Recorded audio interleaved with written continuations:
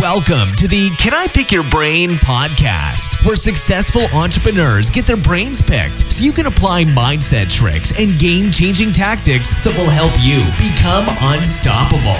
Now, here's your host, Daniel Geffen. Hi, fellow brain pickers, and welcome to episode 53 of Can I Pick Your Brain? My guest today managed to hack into NASA at the age of 13. Yes, you heard that right. Today, I'll be picking the brain of a genius. Walter O'Brien has the fourth highest IQ ever recorded. He has an IQ of 197. And to put that into perspective, Albert Einstein had an IQ of 160. Walter is the founder and CEO of Scorpion Computer Services and ConciergeUp.com, providing intelligence on demand for any funded need. Walter has worked with the U.S. Department of Homeland Security, the Navy, and Air Force to deploy artificial intelligence that protects American military personnel. In addition, he has worked with multiple Fortune 500 companies, including the world's largest mutual fund. Walter is also the executive producer and the inspiration behind the hit CBS television drama show Scorpion, which is based on his life story. The show has over 26 million viewers in 180 countries. He was also responsible for catching the Boston bombers and saving millions of lives in potential attacks across the world. And he has been reported to be the next Bill Gates. Walter, welcome to the show, and thanks for letting me pick your brain. Thank you, Daniel. Thank you for making the time and having me. Much appreciated. It's an absolute pleasure, Walter. Now, I have to admit, I am a little nervous because, having you on my show, I asked myself a question. What do I ask one of the smartest men alive? So I figured, why don't we start with hacking into NASA? How did that go down exactly? Well, have you ever tried telling a 13-year-old they can't have something? They tend to be persistent. So I was a curious kid, and back then there wasn't like today, there's endless amounts of cool graphics and cool pictures for computers. But back in 1988, it was very, very limited. And I was poking around on the ARPANET via what some people may remember as CompuServe, and came across a file that was a DWG file, which is a drawing file for AutoCAD. And it was very big, relatively at the time. It was probably 2 megabytes now, which we considered small. But, I was curious, with a file that big, it must have a pretty complicated picture, and I wanted to see what it was.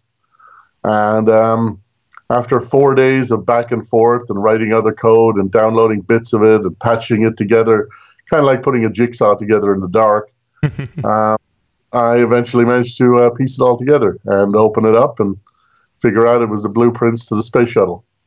Holy cow. And when you found out, were you nervous, or what were you thinking? I did get nervous. It did occur to me that maybe I shouldn't have this.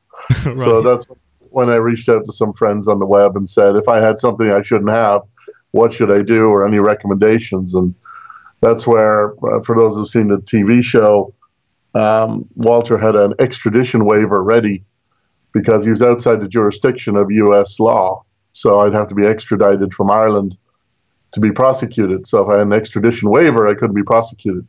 So I had that ready to go just in case in my school bag. So can you just describe the events of that day? I mean, you get a knock at the door and it's what? Who is it, the FBI? Well, I come home from school and they're already there, and it's Interpol, NSA via Interpol, and they yell at me for a while, and then I pull out the extradition waiver and they quieten down, and we have a discussion about whether it's more important to help me or for me to help them stop others getting in the way I got in, and things calmed down from there. It became paperwork and discussion and contracts and so on. So I ended up becoming a military contractor at 13. Holy cow! Wow. And how did your parents deal with that? They were happy I didn't go to jail, but beyond that, they didn't really understand totally what was going on, and that's kind of been the story of my life in terms of my parents are farmers, not into technology. Wow. Are they also smart? Did you get your IQ from your father or your mother? It is hereditary, but it often will skip generations. So my parents are smart, but I think my ancestors have more of a background in being extraordinarily smart. I think I had a grandfather who was apparently like the Sherlock Holmes of Ireland, and then when you start going back to his grandfather, you didn't really have IQ tests. You're just looking for extraordinary behavior at that point. And you have siblings as well? Yes, 2 brothers, 2 sisters.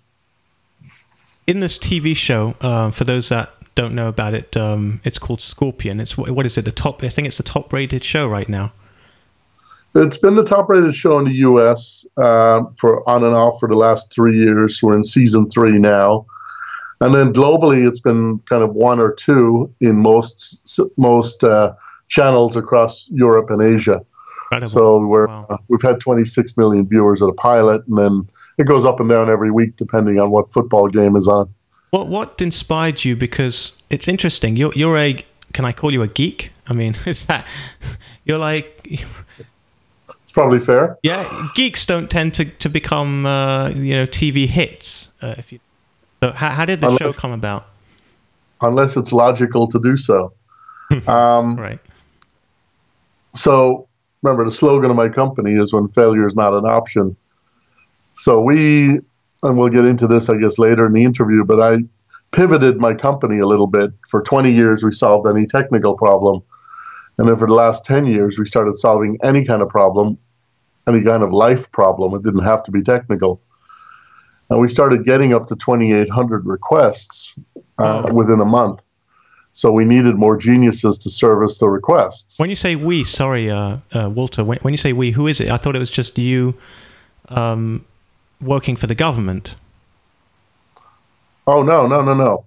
We have thousands of people working in a consortium in Concierge Up and Scorpion that we have multiple businesses. The main business services, a third government work, a third Fortune 1000, and a third individuals. We have 44 billionaires and 5 royal families who ask us for help on a regular basis. But royal families, what would they need you for? That's interesting.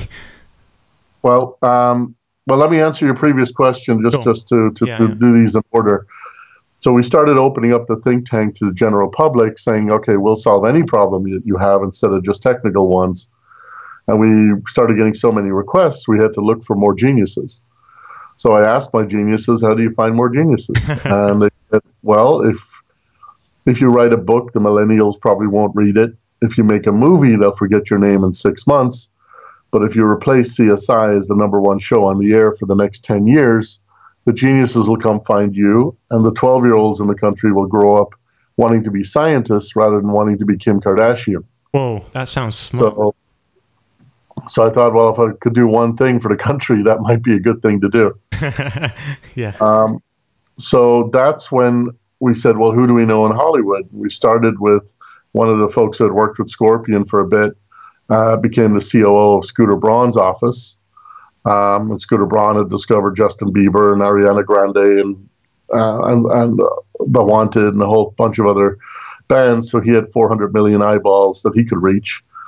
And then we got the directors of Transformers, Spider-Man, and Star Trek, the writers of Sopranos, Prison Break, and Hostages, the director of Fast and the Furious, and we put them all under CBS's umbrella and ended up creating #1 show. That's how you get a #1 show. My goodness, wow. The key to your question, which is how does a geek make a show that's popular for everybody? And the answer is, your limitations. Finally, I was the dumbest guy in the room with that kind of team. What do I know about making shows? So I had to sit back and let go and let them have fun and let Hollywood make it more romantic and more exciting, and use the basis of reality, the real people and the real characters that we have and the real stories, but then change it up at least 30% for Hollywood. Right. And that mixture seems to have resonated with people that we now have a dysfunctional family of superheroes who are brilliant in some ways and forget where they park their cars in other ways. And people can relate to that, especially when they're OCD and germophobic and all of these other things at the same time. So that's how the show came about. And it worked. Every time we aired a show, we get about 105,000 hits on the website. We get thousands of requests for help. And we get about 20 geniuses sending in resumes with IQs to us so that we can hire more geniuses. So basically, you guys just pretty much solve problems all day. That's pretty much what you do. Any problem. Exactly. Now, to answer your second question, where you said, why would royal families talk to us or billionaires? Yeah. Well, the short answer is they've got issues and money isn't one of them. So to give you an example of the kinds of problems we solve with Concierge Up, let's say your daughter gets kidnapped in Libya and needs a forced extraction. Or your daughter has anorexia and you need to find all food that's odorless and tasteless but high in calories and fat. That's a real story that actually happened? Yes, yeah, those are more famous stories. For example, you want to choose a winning racehorse based on its DNA and other statistical factors. Or you wrote a book and you want to figure out how to make it a New York Times bestseller. Is that legal? Is that legal? Which one? The New York Times part? No, the horse. Of course it's legal. There's no insider trading outside of Wall Street. Well, let me ask you a question. And this is going to, again, I'm just shooting from the hip here, but surely you can go to Vegas right now and cash out and, make billions, if not billions, just counting cards or betting on horses or what have you. Well, I have made plenty already, more than I need. But, right. I am banned from a couple of casinos in Vegas. And when you're gambling and you're going to win, it actually gets pretty boring. But the reason I'm actually banned is I worked on their security systems. So once you know how their security systems work, they don't want you back in the casino because you might know where the holes are. But one of our more famous requests that we got just to kind of stretch the limits of everything we do, besides helping people with medical issues and legal issues and malpractice issues and charities and so on, is a billionaire called us saying their son fell in love with a Ukrainian gold digger. And could we break them up before the marriage, but don't let him know that he interfered so it doesn't ruin the relationship between the father and the son. And we managed to execute that in about 6 months. But the whole concept here is that we came up with a process for solving problems in the technical world, and then we crossed over and said, what if we applied that exact same process to the real world? And the general public had never seen that kind of thing before. We could plan your wedding and your divorce the same day and still have a disaster recovery plan in case it rains. We just know how to do critical thinking and ask more questions than people would normally ask themselves. And when someone sees a NASA-style approach, breaking down everything they do into step-by-step processes, they really like it. It allows an entrepreneur to kind of reach their full capacity. It's kind of like getting a personal trainer at the gym, but for entrepreneurs, where we will make you drag your butt out of bed every Tuesday and Thursday, and we'll have our homework done, and now we want to see if you've got your homework done. And we're holding you accountable so that we can make your goal or your dream come true. What's the craziest problem you've had to solve? Some of the craziest ones, we can't talk about because of non-disclosures, but the ones like, bringing kidnapped victims back from a Mexican cartel. How did you do can that? Get pretty dicey. The gold digger one was pretty elaborate. There's other ones where we just had people wanted very exotic pets and things that aren't legal in certain countries. So figuring out how to make it legal and how to reclassify it, becomes a challenge. Well, the gold digger story sounds interesting for those that haven't heard the story. Do you want to give us a brief breakdown of what happened? Sure, I can go into that. So the billionaire's son, we profiled him with a private investigator, and then we had We got another billionaire from Europe whose son came along, wore the same clothes, drove the same kind of cars, clubbed in the same clubs, and eventually they became they became fast friends. He was an actor. You hired him as an actor. Yeah, well, he was a real billionaire's son, but yeah, we had hired him as an agent. Okay. And he had rented a mansion just down the street from where the first son lives. The second thing we did then was profile the Ukrainian girl and found that, you know, she goes to the same Starbucks every morning after she has been working out in the gym. So we had our own Ukrainian model in her Louis Vuitton shoes and her designer jeans, talking loudly on her phone in front of her in line the first day, and they didn't talk, and behind her in line in the second day, and they didn't talk. And on the third day, we filled the place with acting extras that filled every seat except one opposite our girl. So she had to sit there. You rented out Starbucks for the day?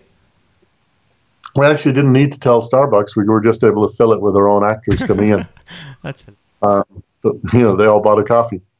So, wait. So can I get clear? Because I'm just listening to this here, and I'm worried my listeners are not necessarily following along here. So you've got a billionaire son, his son, and his girlfriend who's Ukrainian. The father basically has suspicions that this girl is actually planning to marry his son, only to then get a green card and also get obviously money, right? Right. And so the father hired you. Why wouldn't the father just tell the son, hey, you know, son, this girl is no good. You know, I'm your father. Trust me on this. Why did he need to hire you to get involved and do all this elaborate stuff? Because like most wealthy families, they had a very tenuous relationship already. Almost anything the father would tell the son would do the opposite. The son was at the point where if the father interfered one more time, the son wouldn't talk to him anymore. He was in love, basically.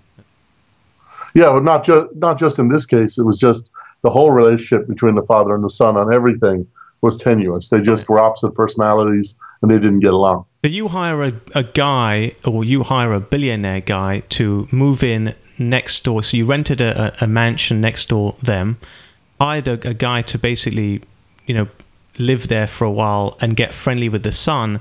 Then you hired an actress who was Ukrainian and had similar personality to the Ukrainian girl to then basically try and befriend her, right? And now they're sitting in Starbucks. That's what happens? All correct, yes. So they're sitting in Starbucks, and our girl's starting to tell stories about how naive and stupid Americans are. And eventually the other girl opens up and says, yep, I'm dating a billionaire's son. I've got him on the hook. I plan to marry him in the next few months and process my green card. And then short time after, I'll request a large amount of money and use the money to bring my real boyfriend over from the Ukraine. Now, that audio recording was obviously inadmissible in court. It's not for the father because he already knew. We can't play it for the son or he'll know we interfered. So that recording was actually just for me, because in a company like mine, we need to know that we're doing the greater good. I needed to know they weren't really in love. Got it. So once I knew that, as they say in the office here, they say she's now fallen on the wrong side of my fairness algorithm. So next thing we do is, and I'll try to cut the story as quickly as I can, but we give a speech to the father of all the wrong things to say to the son. We have an acting coach work with the father. We text him the signal on a Thursday night. He picks a fight with the son, says all the wrong things to the son. The son grabs his bag, leaves the house, and goes down to his new friend's house. The friend empathizes with him and says, that's terrible. You should figure out some way to get back at your father. He said, unfortunately, tomorrow he leaves for a wedding in the Dominican Republic. A friend of his is getting married. So it takes a moment, but the son's light bulb turns on. He goes, that's it. I'm going to grab the Ukrainian girl. I'll go with you, and I'll get married with the same priest after you guys get married. So that's what they did, and they flew there the next day, and they had the first wedding, and then they had the second wedding with no prenup. She filed for the green card while she was on the honeymoon, and then a little while later, when she was back, she then filed for divorce and asked for an exorbitant amount of money. We invited her to the law offices downtown. It's the first meeting she was ever on time for. gave her a contract. She thought it was her settlement. She flicks through it and says, "This is an acting contract." And I said, "I know. Look at the back page." And she turns white because she sees that the person who signed it was the priest who married them. Oh, God. The first wedding was fake. The second wedding was fake. The priest was fake. The second letter she got was from Homeland Security banning her from the U.S. for 10 years because the marriage certificate was fake and it was immigration fraud. Oh, man. And her Uber was waiting outside with her bags packed in it, taking her on a one-way flight back to the Ukraine. We had her under a gag order, and we also then had a letter in her handwriting back to the son saying she's just running away. She doesn't want to talk to him anymore. She doesn't want anything from him, which we delivered back to the son. The son was relieved that he hadn't screwed up and that he doesn't have to pay out. And he's rebonding with the father who never interfered. What a wild story. My God. Is this like a day-to-day occurrence with you guys over there? Well, no. I mean, these are extraordinary. The ones that are more day-to-day and will affect your audience are things like, I just fought with my CTO and he took all his passwords and went home. Can you please hack into my business, change all the passwords, lock the CTO out, write a job description and interview and hire and train up a new CTO like the whole thing never happened? And you could do that legally above board. You can go hack into their system, get the passwords changed. Absolutely, because it's ahead of time we would have what's called our get out of jail free letter. But it's basically we would prove that the CEO owns the business. He has the majority of shares. It's his network.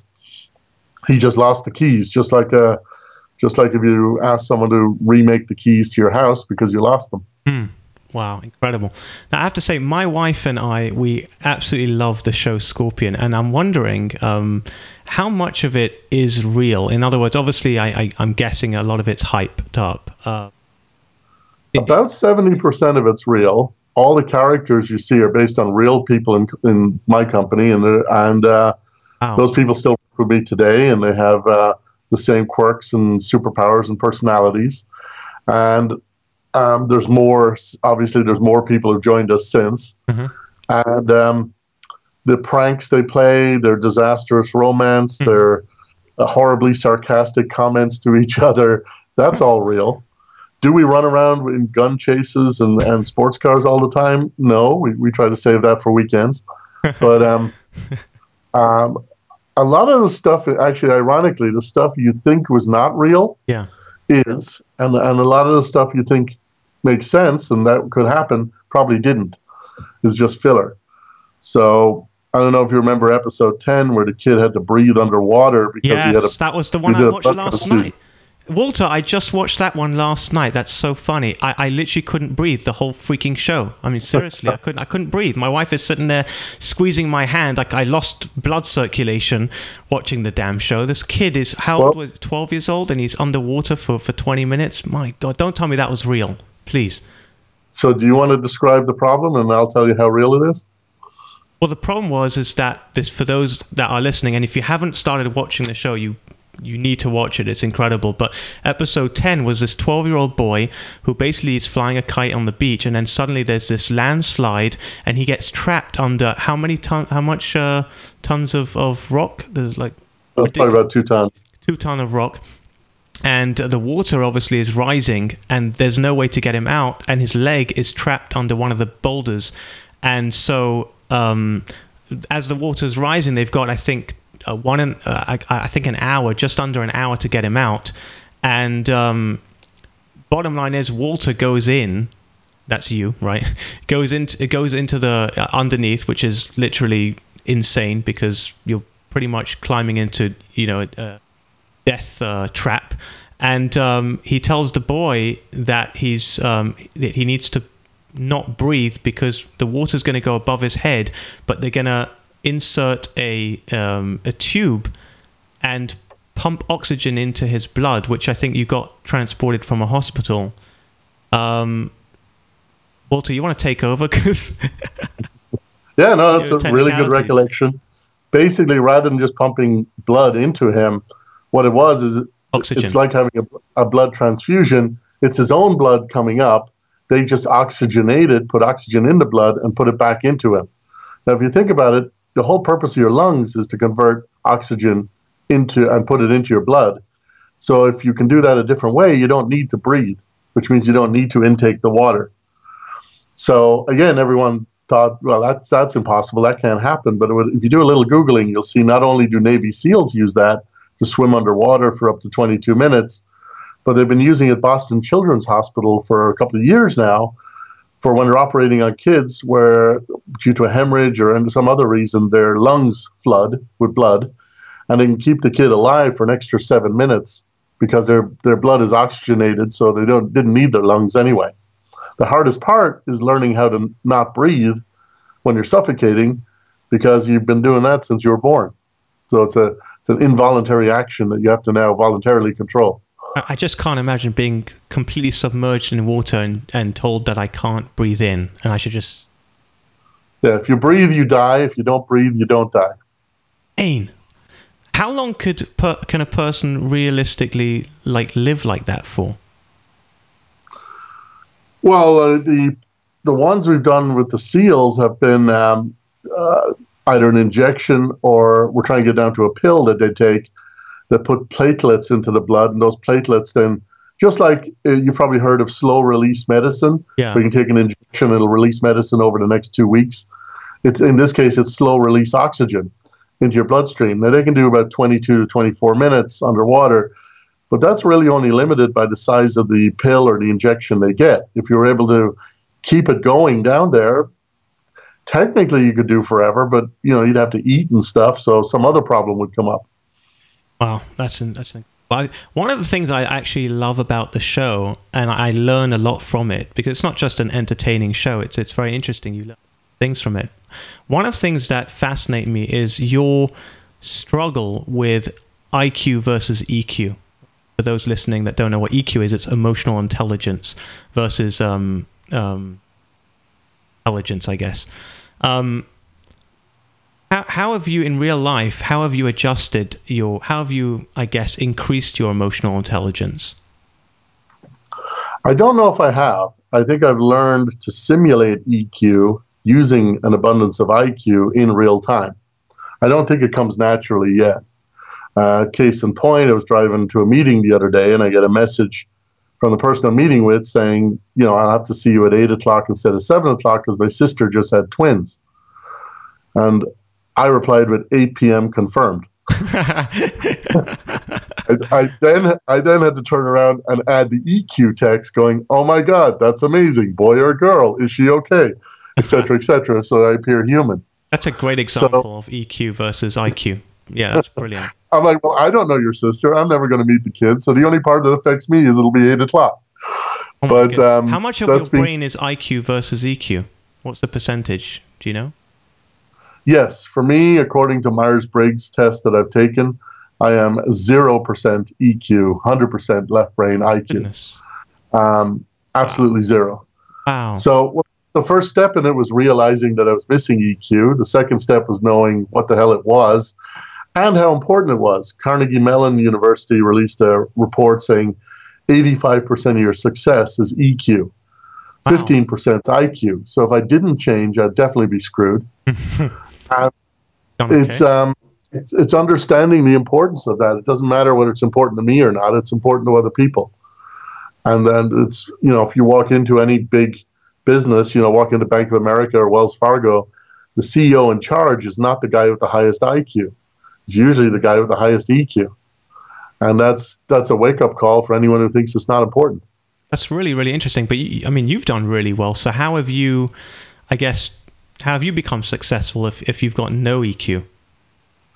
It's kind of like a blind man who learns to hear better. Because I'm hyper aware, I don't have it.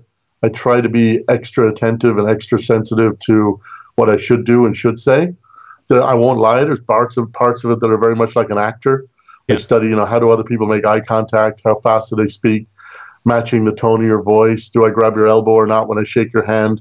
So some of it is mechanical, where I'm just figuring it out. And you look at people like, look at Obama or Clinton or others that are known for their charisma, and you study, well, what is it that they do that makes someone feel all warm and fuzzy when they only meet them for 5 minutes? Sound like a robot.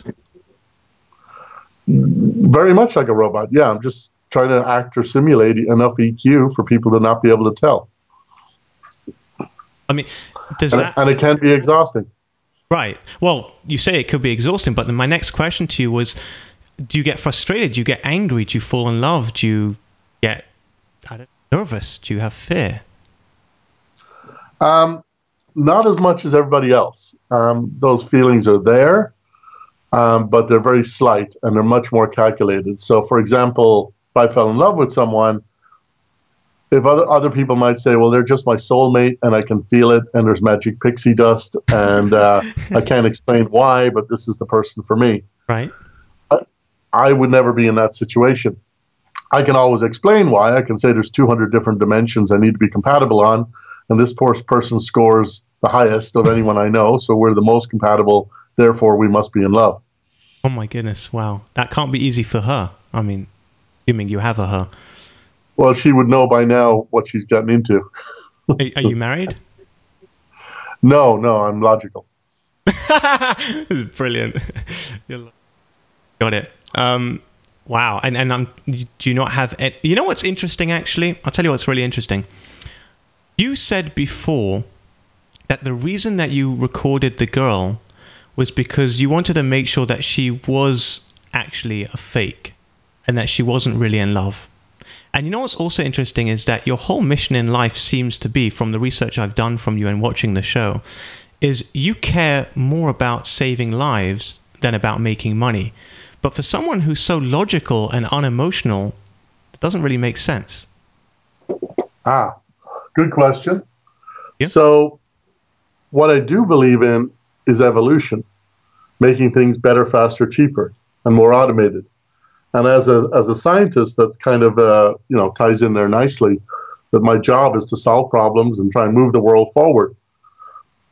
Now, if you look at most of the things people consider bad things, whether it's war or dictatorships or whatever, all nepotism, corruption, bribery, all those things also are bad for evolution. They slow things down. They don't make the fittest, smartest person win. They go against evolution. They disturb it and delay it. And because of that is why I'm against it. My company is for the greater good. I want to push the world forward and evolve humanity. And that means every project I take on is either positive or neutral. And if it's neutral, the money I make from it, I will use for positive work. But if it's just negative and just detracts and sends us backwards in our evolution, then I don't need the money badly enough to engage in stuff like that. So, yes, it looks like I'm doing things from a charitable goody two-shoes point of view. I'm actually doing them from the point of view of trying to do what's best for human evolution. Why? And it happens to be that the things that are good for human evolution are also the things that people generally consider good anyway. Why do you care about human evolution? Well, allegedly, I'm one of them. Yeah, but you can outsmart everyone. You can fend for yourself. You don't need to... Well, yeah, I can fend for myself, but I have now collected or created what I call a home for the mentally enabled, or an orphanage for smart people, because they got nowhere else to go, which is my company. And what about them? What happens to them? Where are they going to go? If they have brilliant IQ but low EQ, with me, they can be productive and make a decent living and look after their family and learn to correct their EQ over time. Without me, they'd be fired from a job at McDonald's because they wouldn't be considered a team player. The rest of the world doesn't really embrace or have much tolerance for people with low EQ. That's why they generally get bullied through high school and many commit suicide. Have you ever thought of committing suicide? Absolutely. No, I was bullied heavily through high school as well. And if you think about it, at the age of 14 or 16, that is the logical conclusion and the fastest way to end the pain, unless you have a bigger picture. And AI and robotics and virtual reality and those other areas I was fascinated with gave me a way out. It gave me a bigger picture saying, well, maybe I'm 10 years ahead of my time, but if I can hang in there, I can make a bigger difference than simply, ending any pain to myself. But you're saying that essentially kids that have high IQs and low EQs are more vulnerable to being attacked and also more likely to want to commit suicide. So, absolutely. There's lots of statistics out there, and extreme prodigies are up to 20% more likely to attempt suicide in their teens. How are you planning to solve that issue? What would we need to do? What people listening to this that either have children or are having these issues themselves, what could they do to solve that problem? Well, believe it or not, having the TV show out there where it sends out the message that there's a place for everyone who never fit in, that there's a solution to every problem, and that being smart is cool, does do, and according to our fan mail, has avoided many, many suicides. Because people started understanding that message. They started realizing that they're not weird or there's nothing wrong with them. They're just different. And there are other people like them out there that just haven't run into them yet. Other countries, China, for example, actually respect intelligence. If you're the smartest kid in a Chinese school, they treat you like the head cheerleader over here. Other parents will tell their kids, make friends with that girl or that guy because they're going places and they'll probably be your future boss. Whereas over here, that'll get you killed in the playground. You know, over here, we have Kim Kardashian on the front cover of every magazine and Elon Musk on page 42. Other countries wouldn't do that. Right. We worship anti-intellectualism in this country. You see that as a flaw? I'm sorry, go ahead. Do you see that as a flaw, as a Absolutely. I mean, I love America. It's given me more than any other country could have. But good Lord, we worship the wrong people here. Right. Now, your brain must be literally on like overtime and overloaded with information. How do you calm it down? Because I'm just speaking from my own perspective. I'm very analytical. I don't know my IQ. I don't think I've got a massive IQ or anything, but I think I've got more EQ than IQ. But in terms of analyzing things, I can literally analyze things to the death, so much so that at night I can literally just be analyzing something over. And in fact, last night I was analyzing this show that I was going to do with Walter O'Brien, right? So over and over in my head. How do you drown that out or stop that or meditate, or how do you deal with it? Well, I do some meditation. I also find that fight or flight adrenaline situations can make me stop thinking about work and can shut down my brain. So I've done drifting and street racing and land speed records and stuff like that in hypercars. And if you're doing over 200 miles an hour, you're not thinking about the office work the next day. You just get into a car and just go 200 miles an hour and away you go. Sometimes, yeah. So it's my version of meditation. But it does take something extreme to close down the brain. But we also, I find exhaustion helps a lot. You know, I do manage up to 150 different missions or projects per day. So by the end of the day, falling asleep is not a hard thing to do. Like, you know, my brain is craving it. So a lot of the times I just switch off like a light switch. How do you deal with like normal people? I'm not calling you abnormal, obviously. I'm saying normal in the context here. You know, people who have an average IQ or low IQ. How do you tolerate, or how do you have patience for them? It really depends. I'm very aware of the edges of my competencies. So if someone's going to try and give me hacking advice or programming advice, they'd want to have a pretty extraordinary background to be able to give me that, where I'm really going to listen. But, there's lots of other areas that other people are good at that I'm not, whether it's cooking or dancing or singing or just whatever area that they've spent their 10,000 hours becoming an expert in. And I like to learn. So I'll often try and learn from someone who's passionate about something.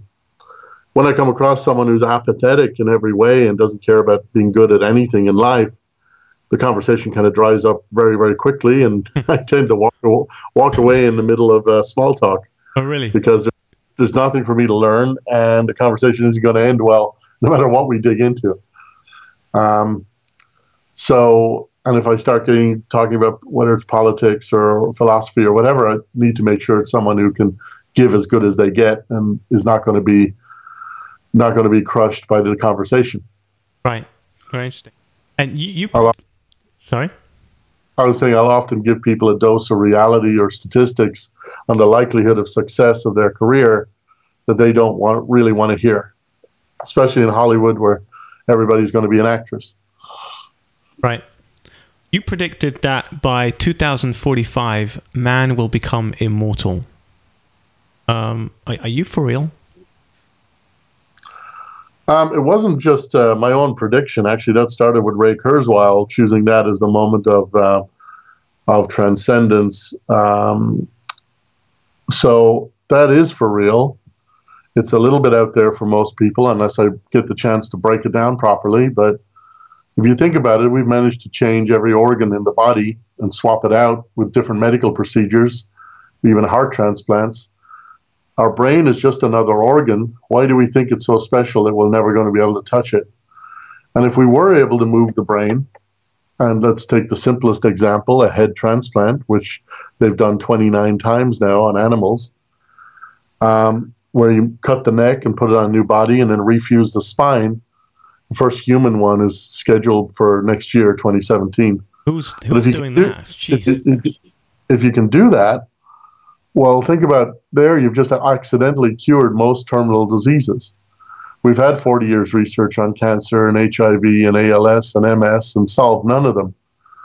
But if we can just put your head on a new body, you can walk away from a lot of those diseases rather than solving them. Where are you going to get these bodies from? There's a number of places. There's stem cell research that has been coming along in leaps and bounds over the years. And again, 2045 is 29 years from now. Okay. Wow. But imagine that you take your own DNA, do stem cell cloning of it, and then adjust what's called telomeres, which you can look up, but they control your aging. They can slow it down or speed it up. So I should be able to grow you a 20-year-old twin brother in 4 years. What? That's one place you can get the body from. Talk about delegating.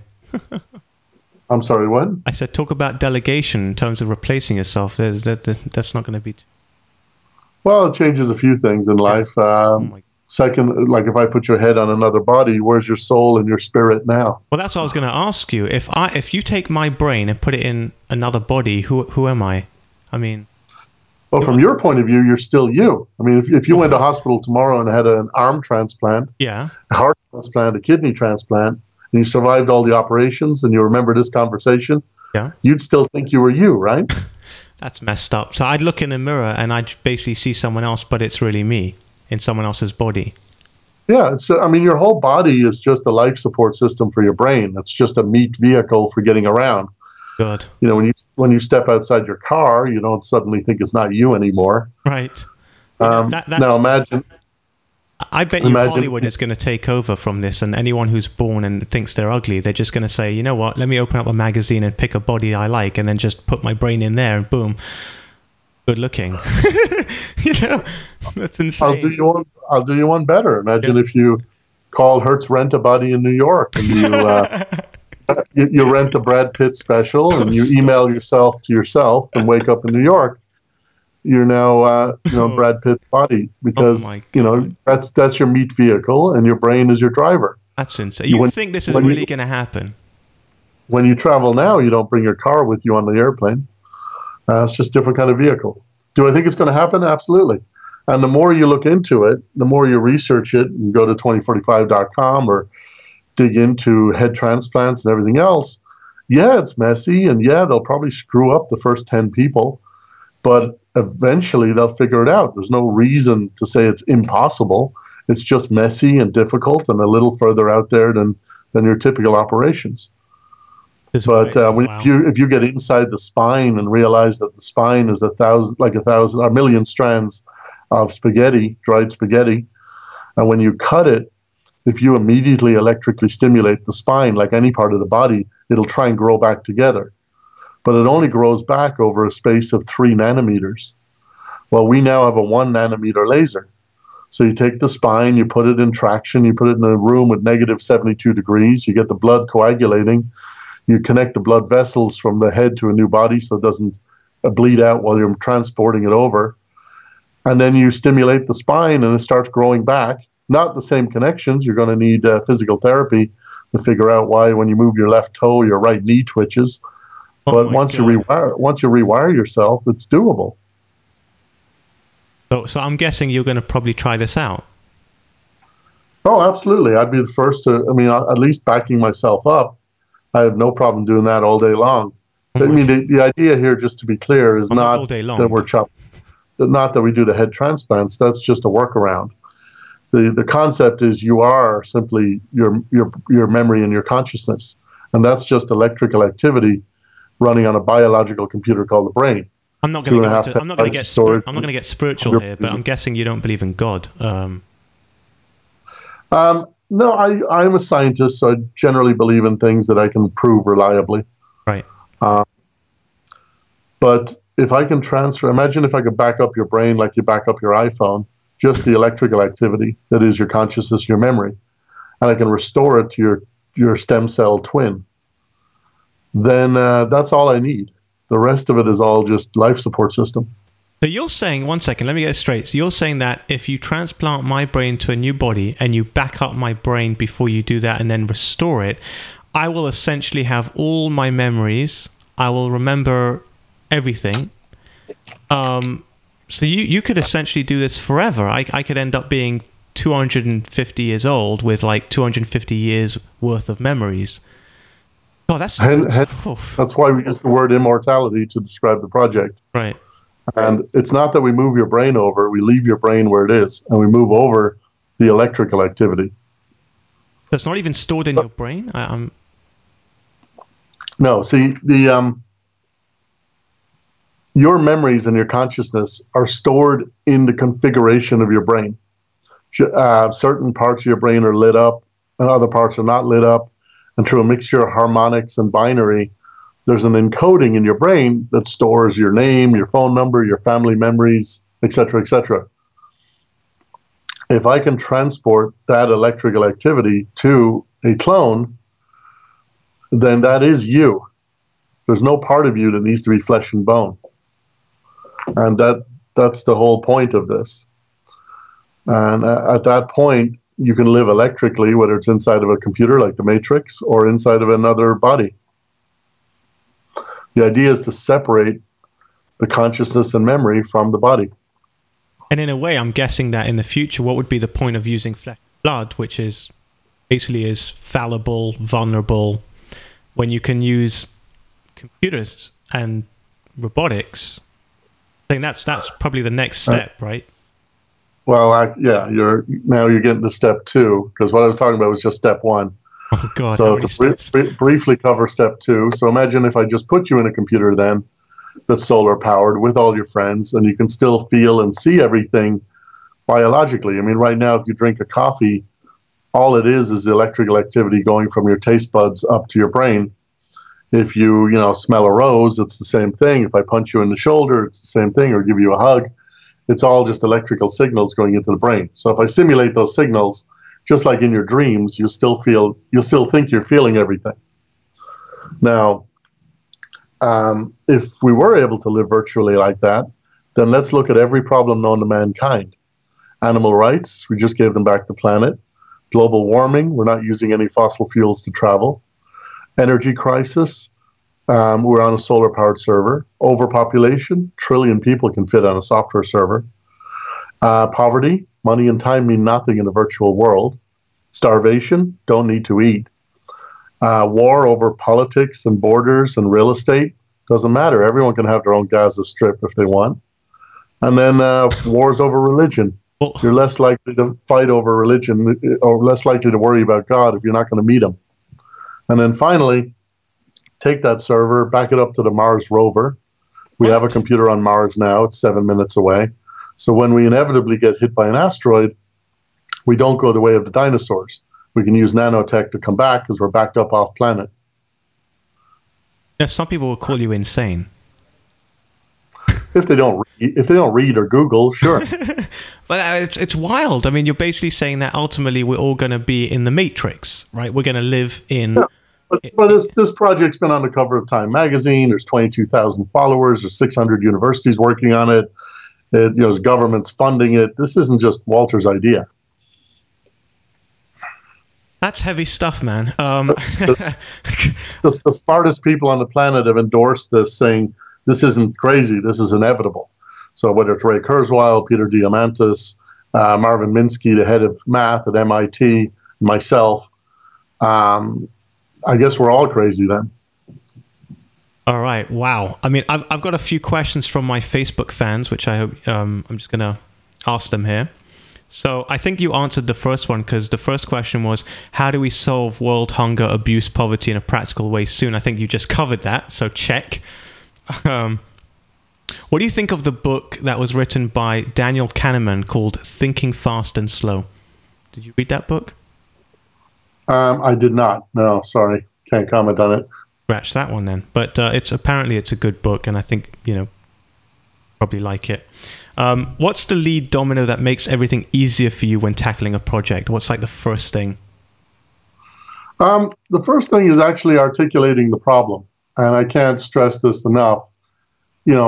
Most of what we do with the customers is try to push back on them going, what is the problem exactly and why are you trying to solve it? And often we'll either nullify the issue or end up going down a completely different path because we asked that question hard enough. Just keep asking why. Why are we doing this? Is it just to make money? Is there a better way to make money? What's the purpose? Has anyone else done it already?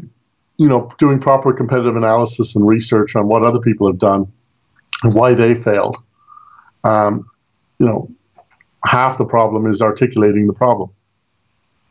And which parts of your mental functioning, i.e. memory, logic, intuition, etc., do you find to be your strongest and most useful? And are there any aspects in which you find the minds of others to have a one-up on you? Which I think you answered that one already. Yeah, no, absolutely. I mean, for me, it's logic, and I have a weird kind of memory. I don't have a photographic memory for memorizing everything I see, but I never forget a solution, a widget, or a gadget, a clever solution. I'll remember that for the rest of my life. So my brain is a dusty attic full of solutions. And that way, when our customers come to conciergeup.com and they just type in any problem that they have, we can quickly go, well, I've seen something from an entirely different industry solve this kind of problem, and I'll pull it out of my dusty attic and apply it to your problem. Now, that's why we encourage people to at least engage with us a little bit and type in their top 3 wishes into Concierge Up so they can try us out. And sometimes they don't know what the problem is. They inherited a business from their father and they simply want to make it competitive or faster or more efficient, but they don't know how. Or they have an idea, but they've never started a company before and they're scared of all the other bits of starting a company. Right. And we've done that 100 times, so it's easy for us. It's called our business in a box. It's easy for us to do all the things you need when you start a company, so you don't have to worry about it. Cool. And other people come to us and they're simply like, I want to know, is this a dumb idea or a brilliant idea? Or has someone else already done it? And they just want to do kind of a gut check like that. So people can, bring us very simple questions like that, and it just begins a relationship. And I actually really like this next question because there's a bit of irony here, but are you happy being so intelligent, or do you sometimes wish you were a little bit more normal? I kind of find that funny because, in a way, your intelligent, logical side, it doesn't feel like, oh, I wish. Right, yeah, you can't hurt the feelings I don't have. Exactly. Or, as a friend of mine said, you can't hurt my feeling. So...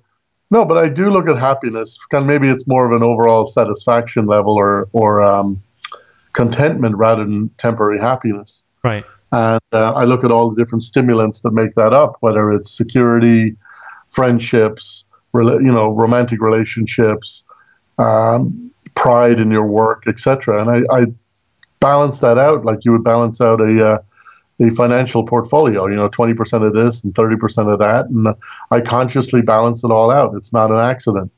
I run my life by design. So I believe I'm running it optimally and I'm as happy as I can be. Are there weeks I wish I could just stay in bed? And are there times I wish I could sleep more? And there are other times where I wish I just hang with my friends and say, screw the world? Absolutely. Why don't But over the long haul, at the end of the year, I look back and I'm pretty proud of myself on the lives I've saved and the suicides I've prevented and the people I've inspired. That's an interesting one, actually. When you wake up in the morning and you don't feel like waking up, you want to sleep in. Well, why don't you just sleep in? I mean, you could just solve the problems tomorrow or a couple of hours, right? Because of the body count I would get for sleeping in. When you save lives, it also means if you don't get out of bed, you will be conscious of the lives you didn't save. Other people depend on me too much. What do you do to stay sharp? Like, how do you keep your mind sharp? What do you like? I don't need to. I mean, basically, what I do all day is playing 20 games of chess simultaneously. So that I don't need extra activity on top of that. Right. Obviously, knowledge-wise, I'm always reading mixture of either self-help books or the latest science research in all the areas we spoke about. Because, if we can figure out how to live forever, then we have all the time in the world for everything else. Everything else I can figure out later. What about the dangers inherent in AI, which is artificial intelligence? And in terms of like, how do we prevent or gain the upper hand? Let's say computers go rogue, for example. That is a serious problem. And unfortunately, there's not much we can do to prevent it. But what do you mean? And if it does are we not creating it? We're creating it. We are creating it, but again, like creating weapons or anything else, just because one person stops or just because the majority of people stop, just means someone else will speed up their efforts because now they're funded by nefarious groups to continue it on. So, ironically, the ability to upload the human brain will probably create AI, because if I have a copy of your brain and I can fast forward it, rewind it, Google it, play with it, split it, copy it, etc., it'll probably take me less than 6 months to figure out how AI works if I have a real brain to play with, because I'm just reverse engineering it at that point. Oh my goodness. So ironically, the thing that might allow us to live forever may also be the thing that kills us. But if you believe in evolution, that's okay. What about the likely ramp up in unemployment? Because technology is obviously going to become more, we're going to be more able to synthesize most forms of intelligence, creativity. Where does that leave us as human beings? That's a more serious one in the short term, and that is happening and will happen for sure, even over the next 5 years. And we may get up as high as 34% unemployment. And, if you look historically, wars and civil wars and revolutions started when people were at 20% unemployment. That's when the French Revolution started. And, it'll start with innocuous things like Uber. Uber employs 144,000 drivers. I think it's one of the largest employers in the U.S. Well, Uber partnered with Volvo, owned by the Chinese, to do self-driving cars, which we've now done 2 million miles with no accidents, so they're safer than human. Self-driving cars are legal in 2 states, Nevada and New York. Uber's now offering, I believe, in Pittsburgh, free Ubers if it's self-driving. What? So as soon as they release those, then think about it. You don't need gas stations, tire centers, brake centers, car washes, valets, or even parking lots, because nobody parks an Uber. They'd all be centrally maintained like the buses downtown. And our entire industry, automotive industry, which is 97% inefficient, because we only use our own cars 3% of the time, that 97% inefficiency goes away. Then the robot arms from Japan that can do what a blue-collar worker can do right now in a factory, those cost about $250,000. A blue-collar worker on minimum wage, plus union fees, plus healthcare options is about $33,000 a year. Moore's Law means that technology will be twice as fast and half as cheap in 18 months. So it'll be $100,000. Except that technology can work 3 shifts of production with no lawsuits, no union fees, and no vacation. So it's now cheaper than human. So now your blue-collar workers get laid off. And if you can have self-driving cars, they're already working on self-driving trucks. So now your truck drivers are out of business too. And what about drones as well? Drones for Amazon, that's also going to be... The drones from Amazon will take slightly longer just because of the weight of the payload they need to deliver. That was a cute video they did a while ago, but it'll be a while before a drone can fly that far carrying a flat screen TV to deliver to you in a practical way. And, if the truck is self-driving, that's a drone by itself. It's just not flying. Who's your biggest inspiration and why? Oh, God. There's been a bunch over the years. I mean, Steve Jobs was one of my greatest inspirations. Absolutely. Bill Gates, probably, all in all, because he lived his life selfishly for the first 50 years and then lived it effectively unselfishly for the second 50 by, he wrote a check to wipe out malaria for 7 million people and then set up the largest charity in history. And I think that, if you're quantifying goodness as lives saved, means he's done more good than Mother Teresa. How so? Well, how many lives did she actually save since she had nothing to give them? And she, inspiration and love, but, people she hugged died of malnutrition because she had nothing to give them. I hear what you're saying. So for those listening to this that may need a problem solved, Walter, how do they get in contact with you? How do they get your services?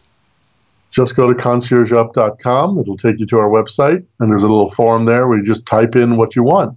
Couldn't be simpler. Literally just a couple of sentences, and that's enough to open a ticket where one of our high EQ super nannies will reach out to you and start a conversation. The projects need to have a minimum of 10 grand in funding. And that's like a deposit at a law firm. If we solve it in less money and hours than that, you can get your money back for the hours you didn't use. We average about $150 an hour, depending on the skill level you need. So it's cheaper than an accountant or a web guy, usually. And there's no reason not to try us out. Wow, very cool. Walter, this has been absolutely mind-blowing. Excuse the pun. On behalf of my listeners, I want to thank you for all the incredible work you do. You really are an inspiration, and I wish there were more people involved, and I really mean that. Thanks so much for letting me pick your brain, and thank you to all my fellow brain pickers. I'm looking forward to the day when I'll be picking your brain. You've been listening to the Can I Pick Your Brain podcast. Inspiration without perspiration is like a tiger without teeth. So, to put these ideas into action, head over to danielgeffen.com.